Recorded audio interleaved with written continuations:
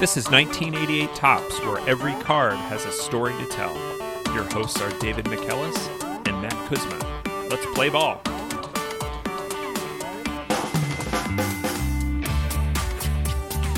Welcome back to 1988 Topps. David, what's our card for this week? Our card this week, Damaso Garcia, card number 241. Damaso Garcia, second baseman for the Atlanta Braves. Okay, Damaso Garcia. This should be a great one. Before we get to that, we do have follow-up from last week's episode with Alvin Davis. The requester of the Alvin Davis card, Upper Deck 1990, on Twitter, posted the 1990 Upper Deck Alvin Davis card, which of course is prettier than the 1988 Topps Alvin Davis card. He also posted a song called Harold and Alvin.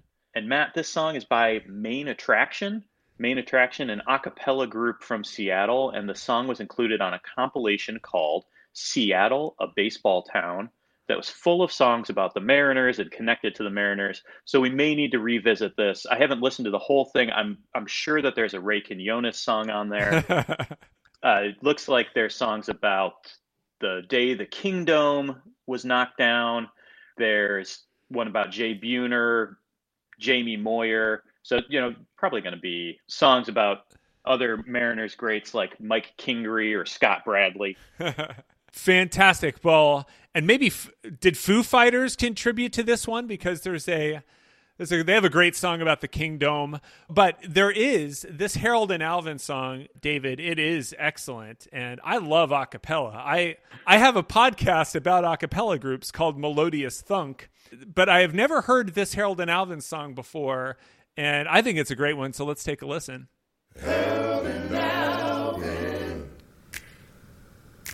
Harold and Alvin.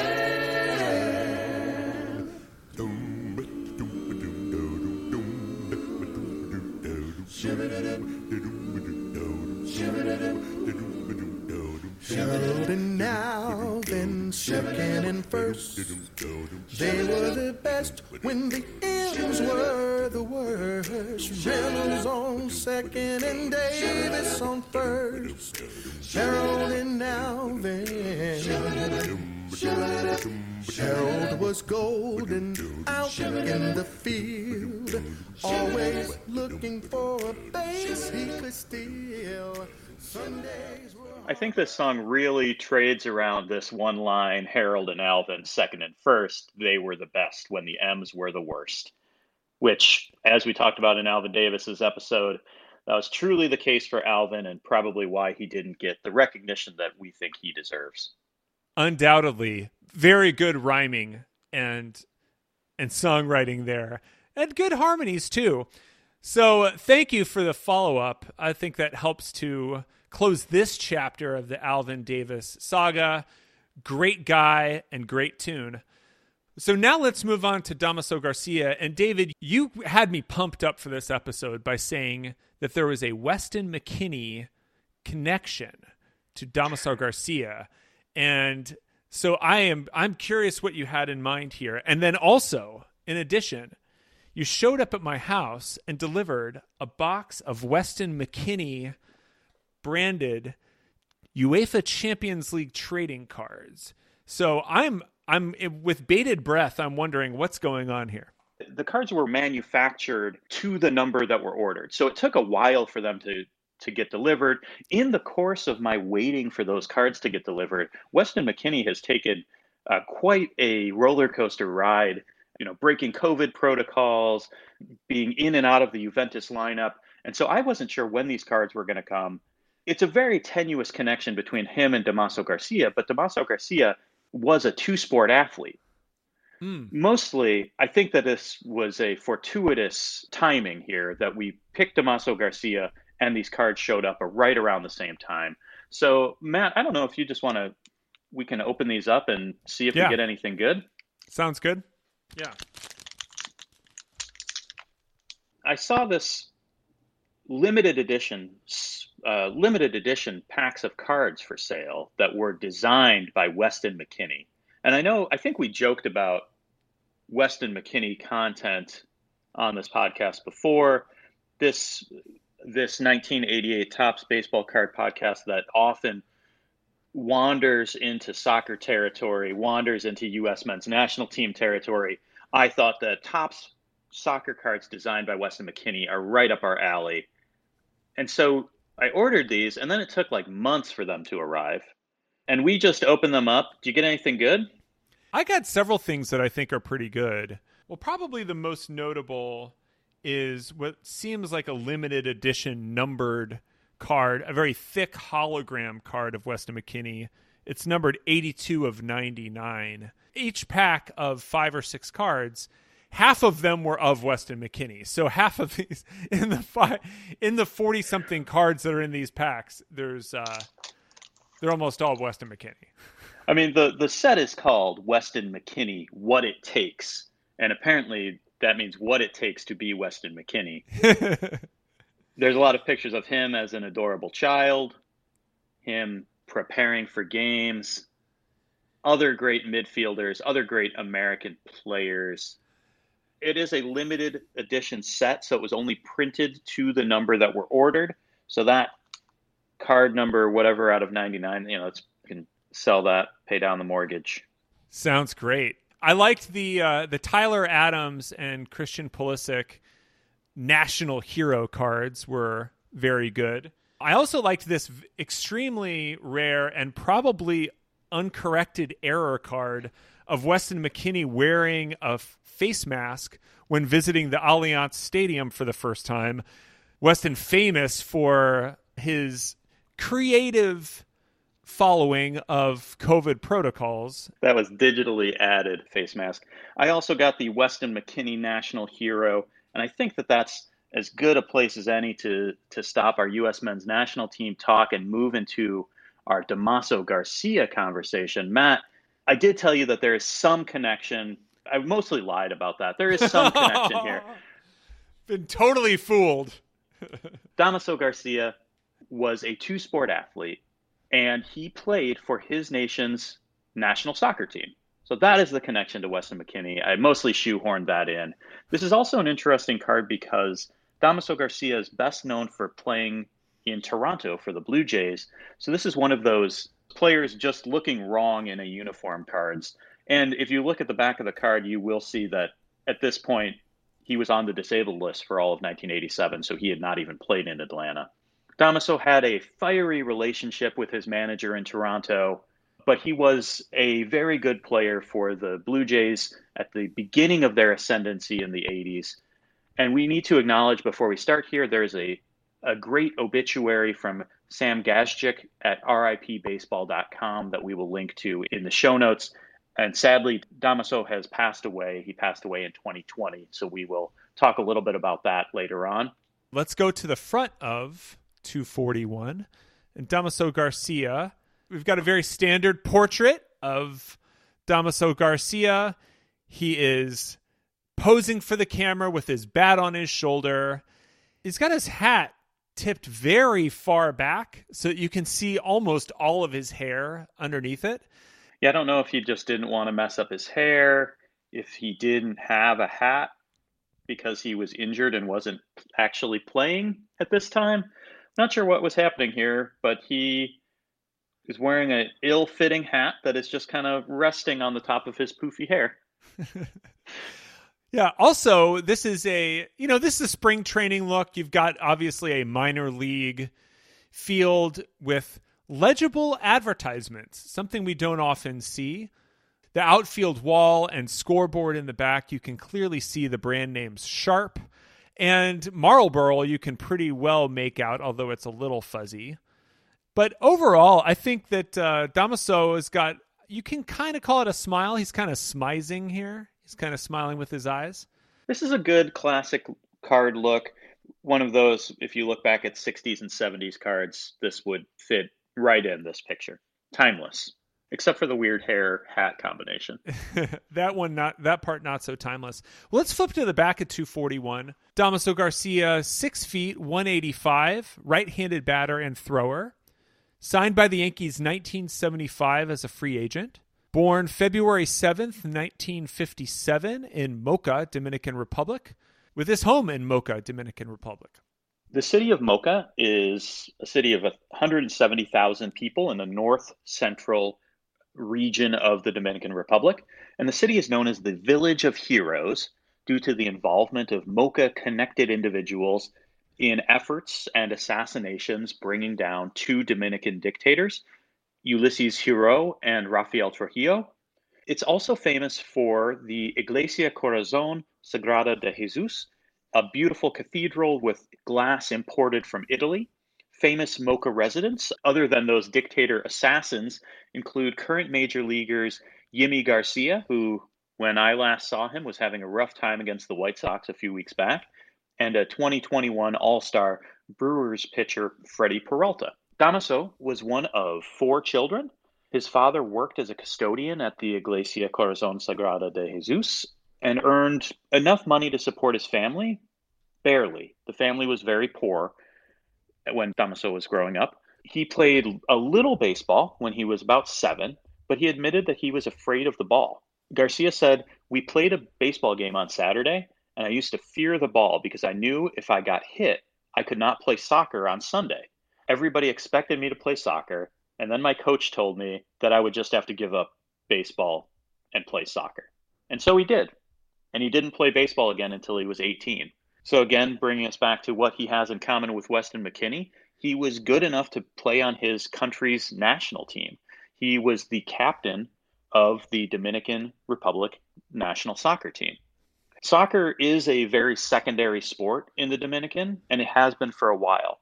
In the 1960s, when players like Juan Marichal, the Alou brothers, and others became baseball stars, baseball took over and teams started signing players and bringing them to the United States.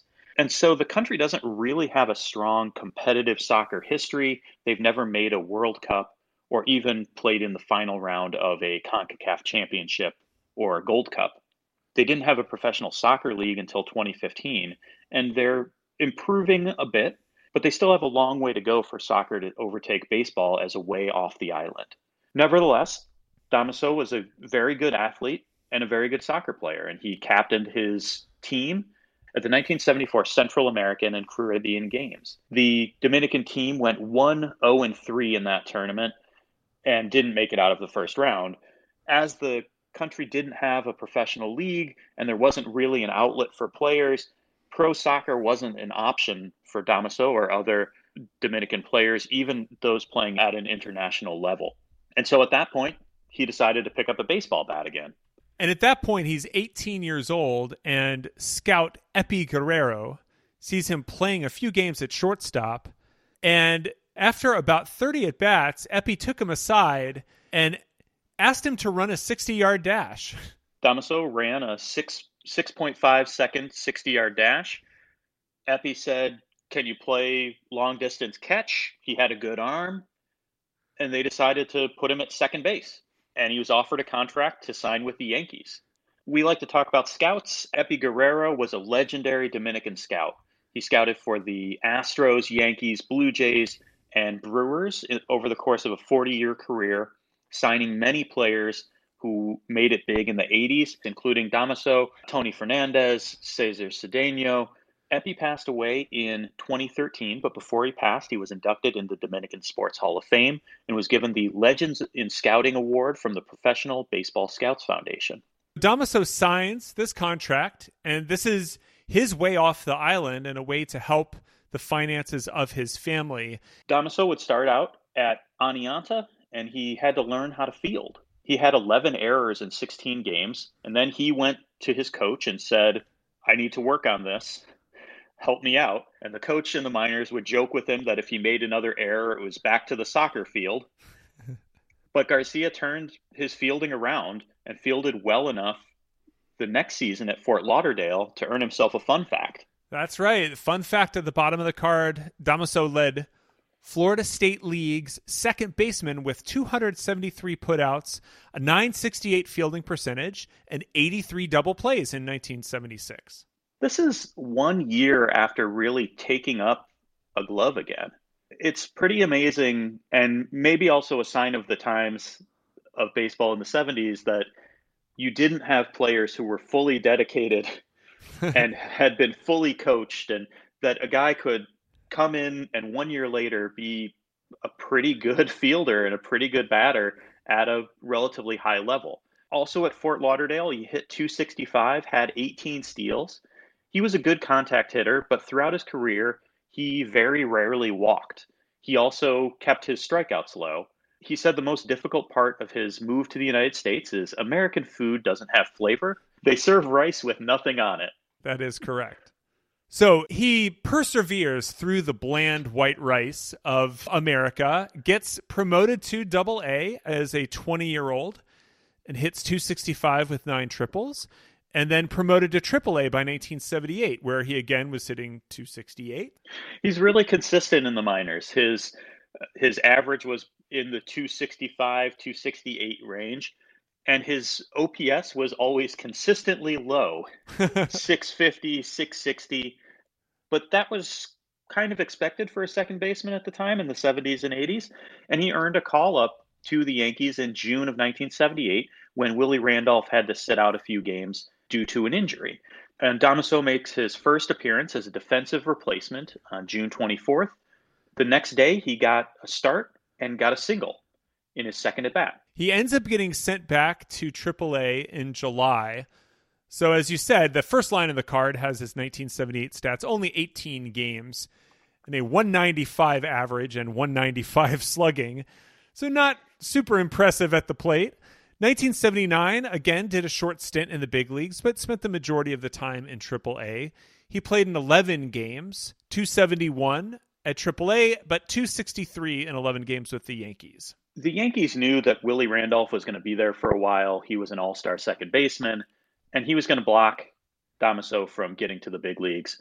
So they decided to make a move after the 1979 season, which would turn out pretty good for Damaso. Yeah, November 1st, 1979, Garcia is traded by the Yankees with Chris Chambliss and Paul Mirabella to the Toronto Blue Jays for Rick Cerrone, Tom Underwood, and Ted Wilborn. Chambliss was traded to Atlanta a month later. Mirabella didn't do much in Toronto. Cerrone was productive for the Yankees, and we'll get to his card later in the series. Underwood had a decent 1980, and Wilborn didn't do much in Major League Baseball. Damaso, on the other hand, got consistent playing time in Toronto as the starting second baseman. And at this point, Epi Guerrero was working for the Blue Jays and knew this guy from way back and was able to talk Toronto's management into bringing him in. And Garcia paid off for them. He hit 278 with 30 doubles, finishing fourth in the Rookie of the Year vote behind Joe Charbonneau. He was also collecting a consistent Major League paycheck at this point, and he was sending $300 a month back home to his mother and father in Mocha. He said, "I signed to play baseball for one reason, to help my mother and father. I was poor, my family was poor, and now I've got a chance to help them." $4,000 a year is a lot of money in Dominican Republic 1980 dollars. It can make a huge difference for a family. In 1981, that was the strike season, so his numbers are a little off there, as they are for everybody. But this is a good sign of things to come, David. He stole the same number of bases in 64 games that he had in 140 games in 1980. His speed really ends up picking up. He shows that throughout his career. He had really good speed, and if you watch, there's a couple videos of him. He's very fast and very athletic. 1982, he opened the season in a contract dispute. The Blue Jays thought that they had reached an agreement with Garcia for a $300,000 per year deal, but Garcia didn't sign. He refused to accept his paychecks from the Blue Jays, so they renewed him to his 1981 deal with a raise. And this is just one of many disagreements that he had with Blue Jays management. And he was sometimes viewed as a stubborn individual. But 1982 ends up being his best offensive season yet. Hit .310, stole 54 bases, which was second in the American League. Was also caught 20 times, which is second in the American League as well. 32 doubles and only walked 21 times. That was the second best total of his career.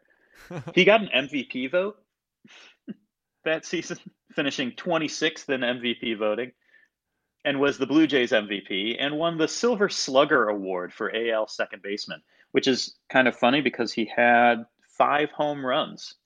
Quite the slugger.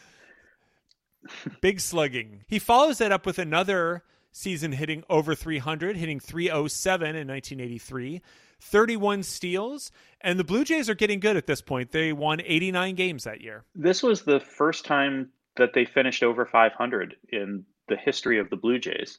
This was the first of many seasons that the Blue Jays would finish over 500. In fact, every season through 1993. And Damaso was part of that team for a few of those good years when the Blue Jays started to really put it together. He also had a career-high 24 walks in 1983, but only a .336 on-base percentage. Oh, my. Not great for a leadoff hitter. Not a very patient hitter. 1984, he starts fast, hitting 394 at the end of April. Slows down a bit, but is still hitting above 300 at the All-Star break with 27 steals and ends up getting named to his first All-Star team. And that leads to one of my favorite stories that I've come across in this 1988 Topps set. In 1984, Damaso's double play partner was his fellow Dominican, Alfredo Griffin. And Damaso was given a +1 to the All-Star weekend. Normally, players would bring wives or girlfriends. Garcia said that both of their wives had gone to the Dominican Republic for a few weeks, and so he had an extra ticket, so he invited Alfredo Griffin to join him. Griffin joins for the trip. He's just hanging out. And then Alan Trammell gets injured and has to pull out of the game. Griffin was already in San Francisco. He's a shortstop. He said he was sitting in the hotel room watching TV, and he got a call asking if he wanted to play in the All-Star game. Joe Altobelli, who was the coach of the Orioles, said he picked Griffin, quote, partly because he's a fine player, but mostly because he was there. So sometimes Alfredo Griffin is listed on these worst All-Star lists because he was hitting only .241. He walked even less than Garcia did, but he was there. It's not his fault that he was invited to come play and take part in an All-Star game. Yeah, you got to show up. Showing up is sometimes half the battle. So very well done, Alfredo. Garcia ends up going 0 for 1 in the All-Star game, and Griffin was subbed in and played 3 innings but didn't get an at-bat, but they still both make All-Star appearances. Garcia ends up finishing the season with a solid .282 average, 46 steals. Now moving into 1985, the Blue Jays had a great team with Bell, Barfield, and Mosby in the outfield. Garcia's double play partner is now another Dominican, shortstop Tony Fernandez. You've got Dave Stieb, Doyle Alexander, Jimmy Key, and the illustrious Tom Henke on the mound. So this is a fantastic Blue Jays team. And Damaso had a season that we would expect from him, hitting .282, 28 steals, a career-high 8 home runs, and 65 RBIs, also a career high. He missed some time late in the season with a knee injury, but he got a chance to play in the playoffs for the first time. He didn't hit up to his normal standard. He went 7 for 30, a .233 average, but 4 of those 7 hits were doubles. On top of those 7 hits, he also walked 3 times, which by Damaso Garcia standards is very good. And against all odds, he walked to lead off the 9th inning of Game 4 and scored from first on a double to tie up a 1-0 game. The Blue Jays would go on to win that game and go up 3-1 in the series. Unfortunately, they then lost the next 3 games and lost the series in 7 games to the Royals.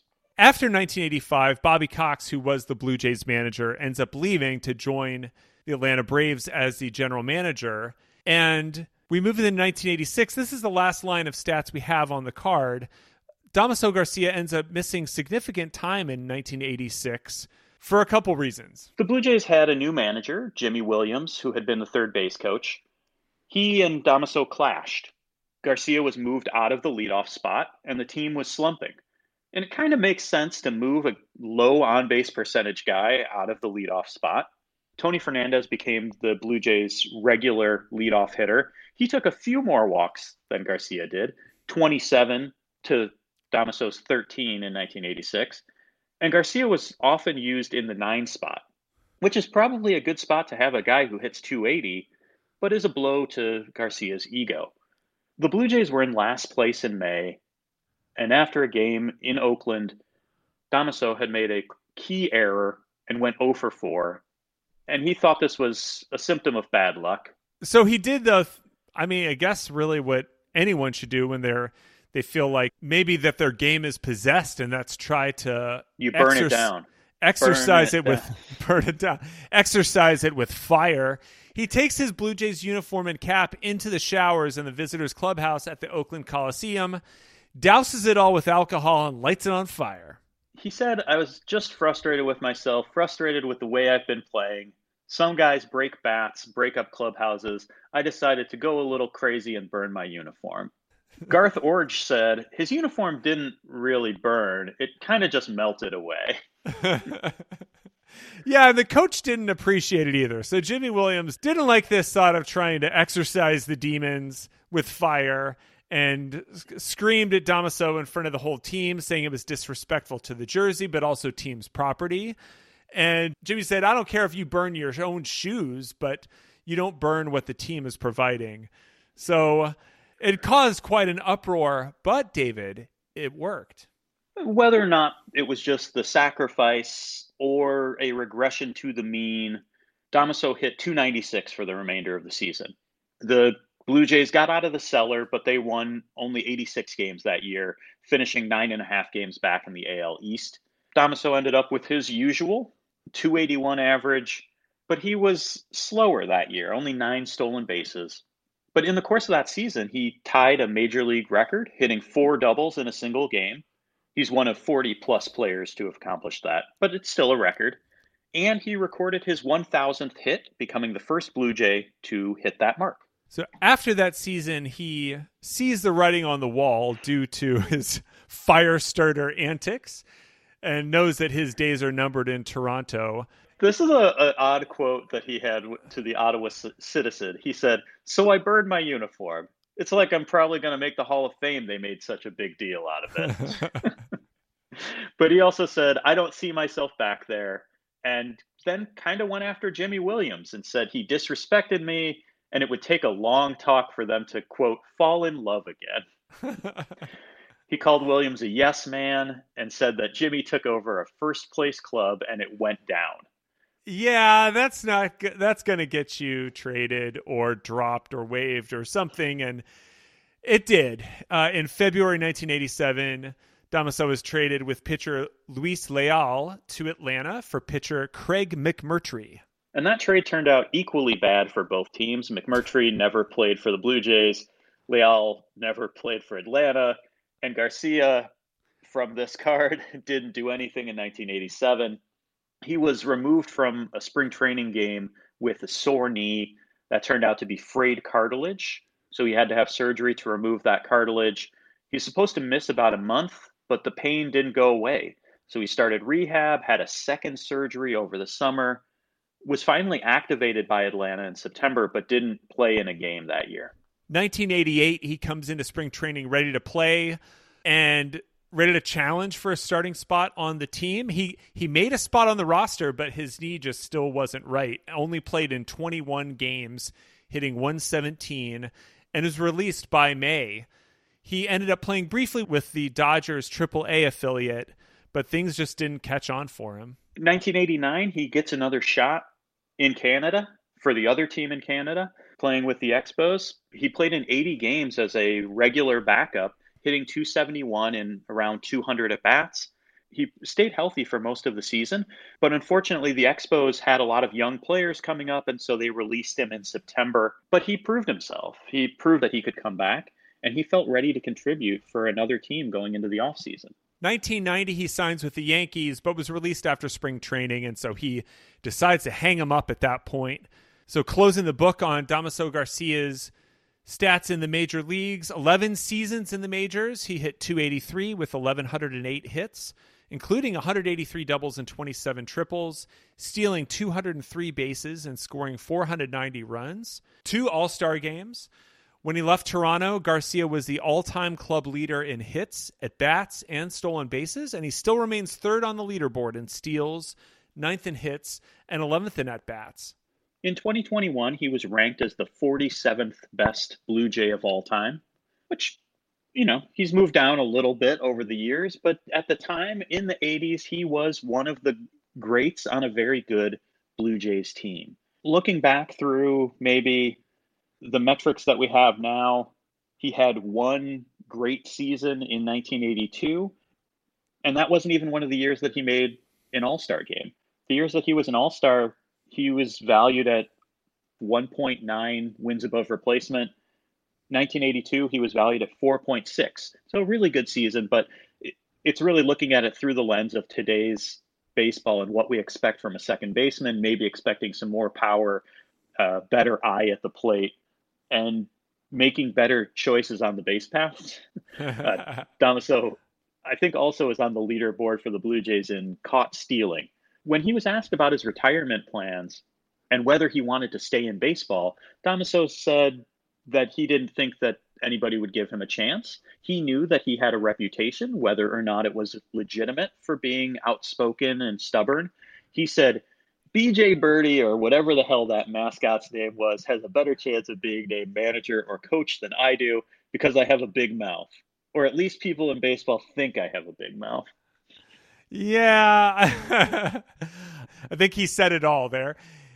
So in 1991, as he's beginning his retirement, it begins in a pretty scary way. Just a year after retiring, he started experiencing double vision and then had a seizure in his home and was diagnosed with a malignant brain tumor. He was told that he might only have 6 months to live. Surgery successfully removed the tumor, but it limited his mobility and speech.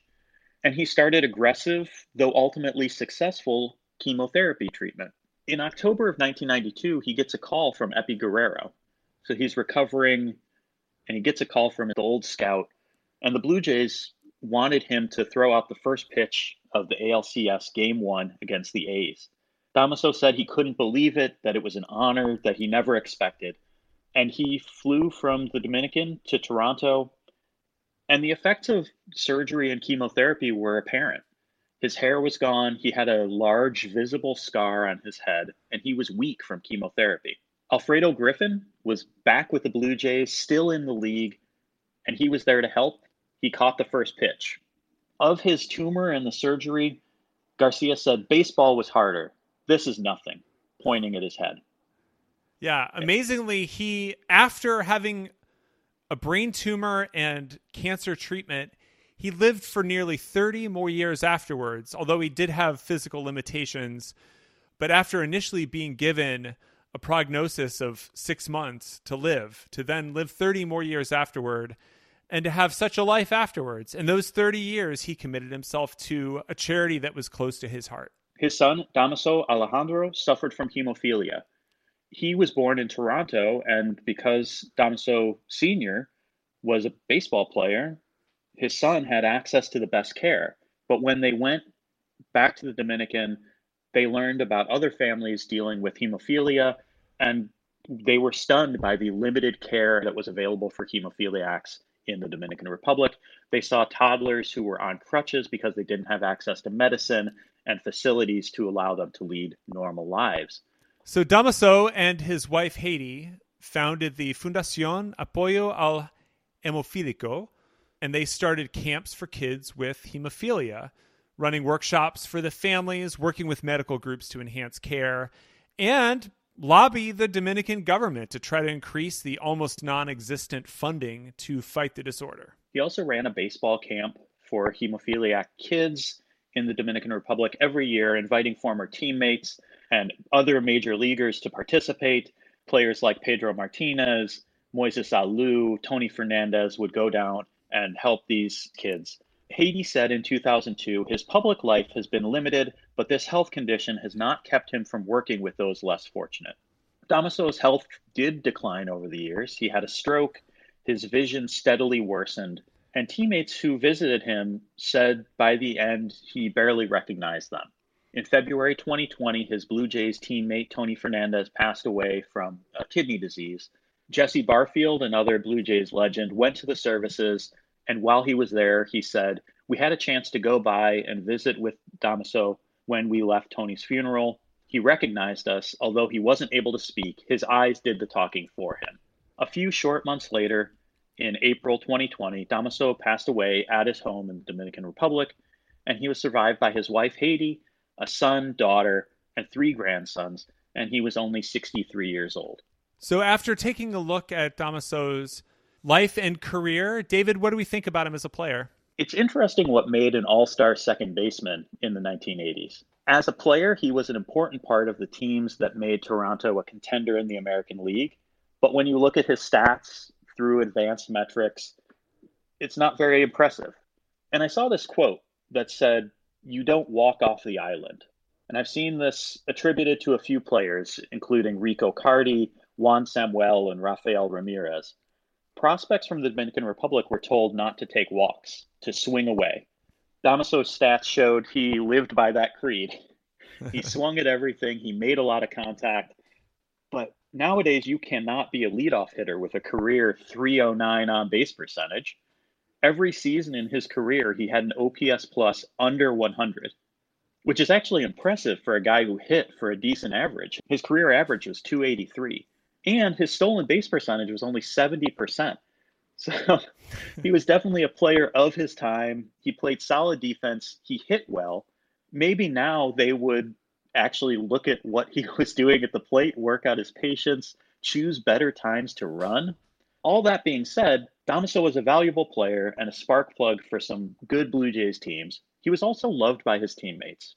And so maybe the final word on Damaso as a player goes to his good friend and our favorite Garth Orge, who said, "I would look at his talent and go, oh my gosh, I wish I had that talent. He was a special athlete, but he was also a complex individual." Yeah, that's a bit of an understatement. So outspoken, great quotes, but also really stubborn. And sensitive. And Pat Gillick, who was the general manager, and Damaso went after Pat Gillick and said Jimmy Williams was Pat Gillick's yes man. Pat Gillick said he was passionate and sensitive, but also that he was a great guy and a great player.